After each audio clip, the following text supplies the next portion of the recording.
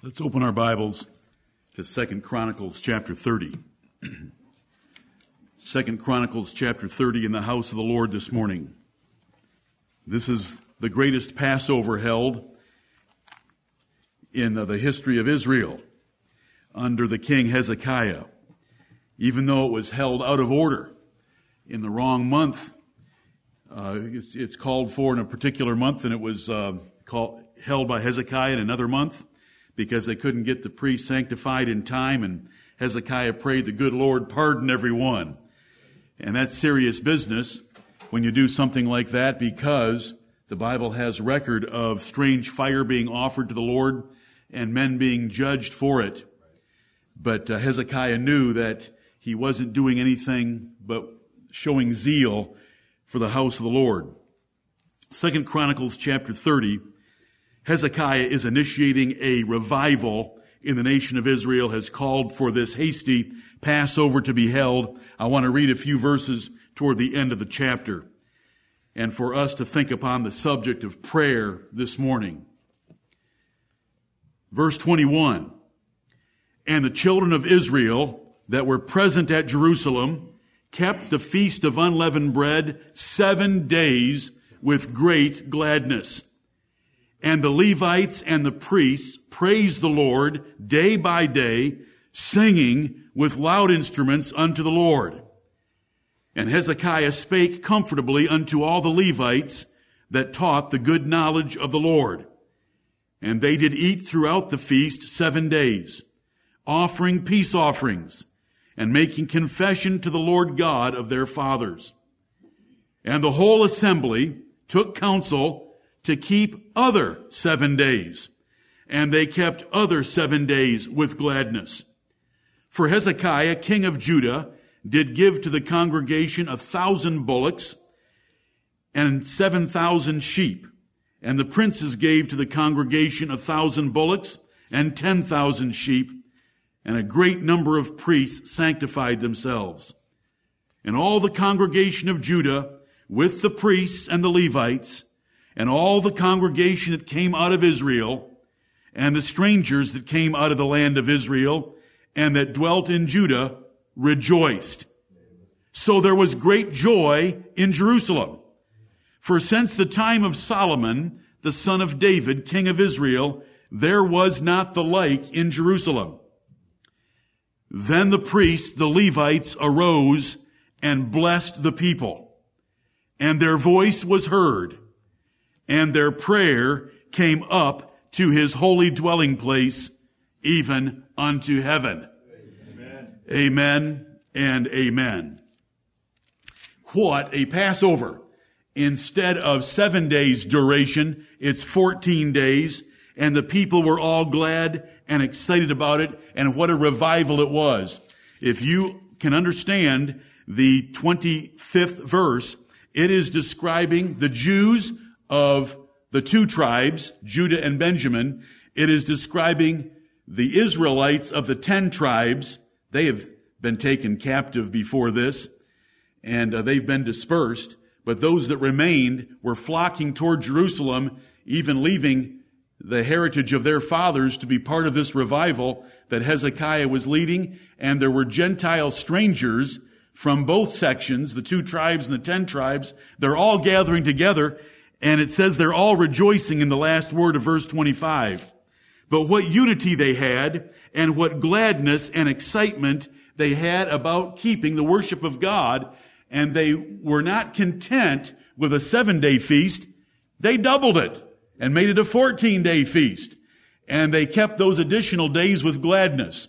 Right. When we come into the house of the Lord, if our hearts are right, we will not come in bored.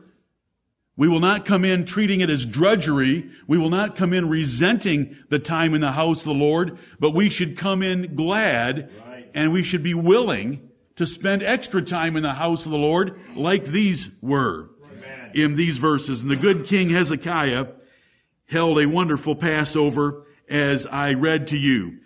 Now there was great joy in Jerusalem, the place where God had chosen to set his worship. And since the time of Solomon and the dedication of that temple, which you read last evening, there hadn't been anything like this to this magnitude. But we read in the 27th verse, and it's the key verse, the priests, the Levites, arose and blessed the people, and their voice was heard. This isn't just saying the people heard their voice. This is the Lord heard their voice, and their prayer came up to his holy dwelling place, even unto heaven. When we assemble, we want to make sure that our hearts are united, our sins are confessed, and that we are glad to be in the house of the Lord. Amen. The Bible says too plainly that if we are not glad, thankful, and happy in the worship of God, then our worship is unacceptable to him. And we want our prayers to be heard in heaven. If there's one lesson I want you to take away from today for the higher ground of your life and the higher ground of this church, it's pray more. Right. The first was Christ central in our church. The second was more of the Holy Spirit. And the third is to pray more. And we've had some emphasis on that leading up to today. But as we go through the pages of Scripture to find out what great churches did in both Testaments, it is prayer. And we want to increase the amount of praying in our private lives and in our public life here as a church. But their prayer came up to his holy dwelling place, even unto heaven. Let us pray. Our Father which art in heaven, hallowed be thy name. Thy dwelling place is indeed holy, because thou art the thrice holy God. And in the name of the Lord Jesus Christ, we boldly approach thy holy presence. O Lord, our Lord, how excellent is thy name in all the earth. Amen. We are thankful to be able to read, Heavenly Father, that David desired to build you a house. And his desire was a good thing that pleased you, but you chose his son Solomon to build it. We're thankful for that house. But Heavenly Father, we are more thankful for the second temple that Zerubbabel built, for the son of David visited that house, the desire of all nations. And in that place, he made peace. And the veil of that temple was torn from top to bottom, opening the way into your presence through Jesus Christ our Lord. But Heavenly Father, we are even more thankful for the temple of the New Testament, the church of the Lord Jesus Christ. We are thankful that in this place, Greenville, South Carolina, the United States, the year 2015, we are lively stones in a temple built together for a habitation of thee through the Spirit. We are blessed indeed. Heavenly Father, the sacrifice has been offered once on your altar by the Lord Jesus Christ, once for all sins, once for all time. And now we have bold access into thy presence. We are thankful today to be a living stone in the house of our God. And we pray, Heavenly Father, that you will stir us up by your Spirit, that we will realize this great privilege, and that we will make this house exceeding magnifical by spiritual measurement to be pleasing in thy sight. We want to be a fit body of the Lord Jesus Christ, our head. He is the chief cornerstone of this house, and we pray that we will make him preeminent in all that we do today. And O Lord, fill this house with glory.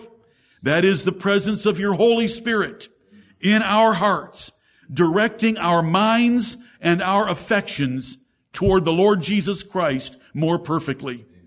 Heavenly Father, the sacrifice has been offered once for all, but we are to confess our sins, and so we confess our foolishness and sinfulness and pray that you would forgive us according to your faithfulness and justness through Jesus Christ our Lord. Right. We pray for the same blessing upon all your saints and churches and servants throughout the world. We thank thee for our government and pray that you will bless this nation. And we supplicate and intercede on their behalf this day, O Lord, that you will so guide them, so restrain them, So bless them and so protect them that there might be legislation that we, thy people, might continue to lead quiet and peaceable lives in all godliness and honesty. Right. O Lord, let us not take advantage of the blessed privilege of living in this country to live foolish, profane, worldly, and carnal lives, but in all godliness and honesty. Heavenly Father, we pray that you will bless the reading of your word, the preaching of it this day, that our singing will teach and admonish one another as we sing with grace in our hearts unto thee. We thank thee for this blessed privilege, and we pray that you would so empower us and so sanctify our efforts by the Holy Spirit and the shed blood and perfect righteousness of Jesus Christ, that our worship will come up in to thy holy dwelling place. For we ask these things, thanking thee for every good thing that we have naturally and spiritually, through Jesus Christ our Lord. Amen.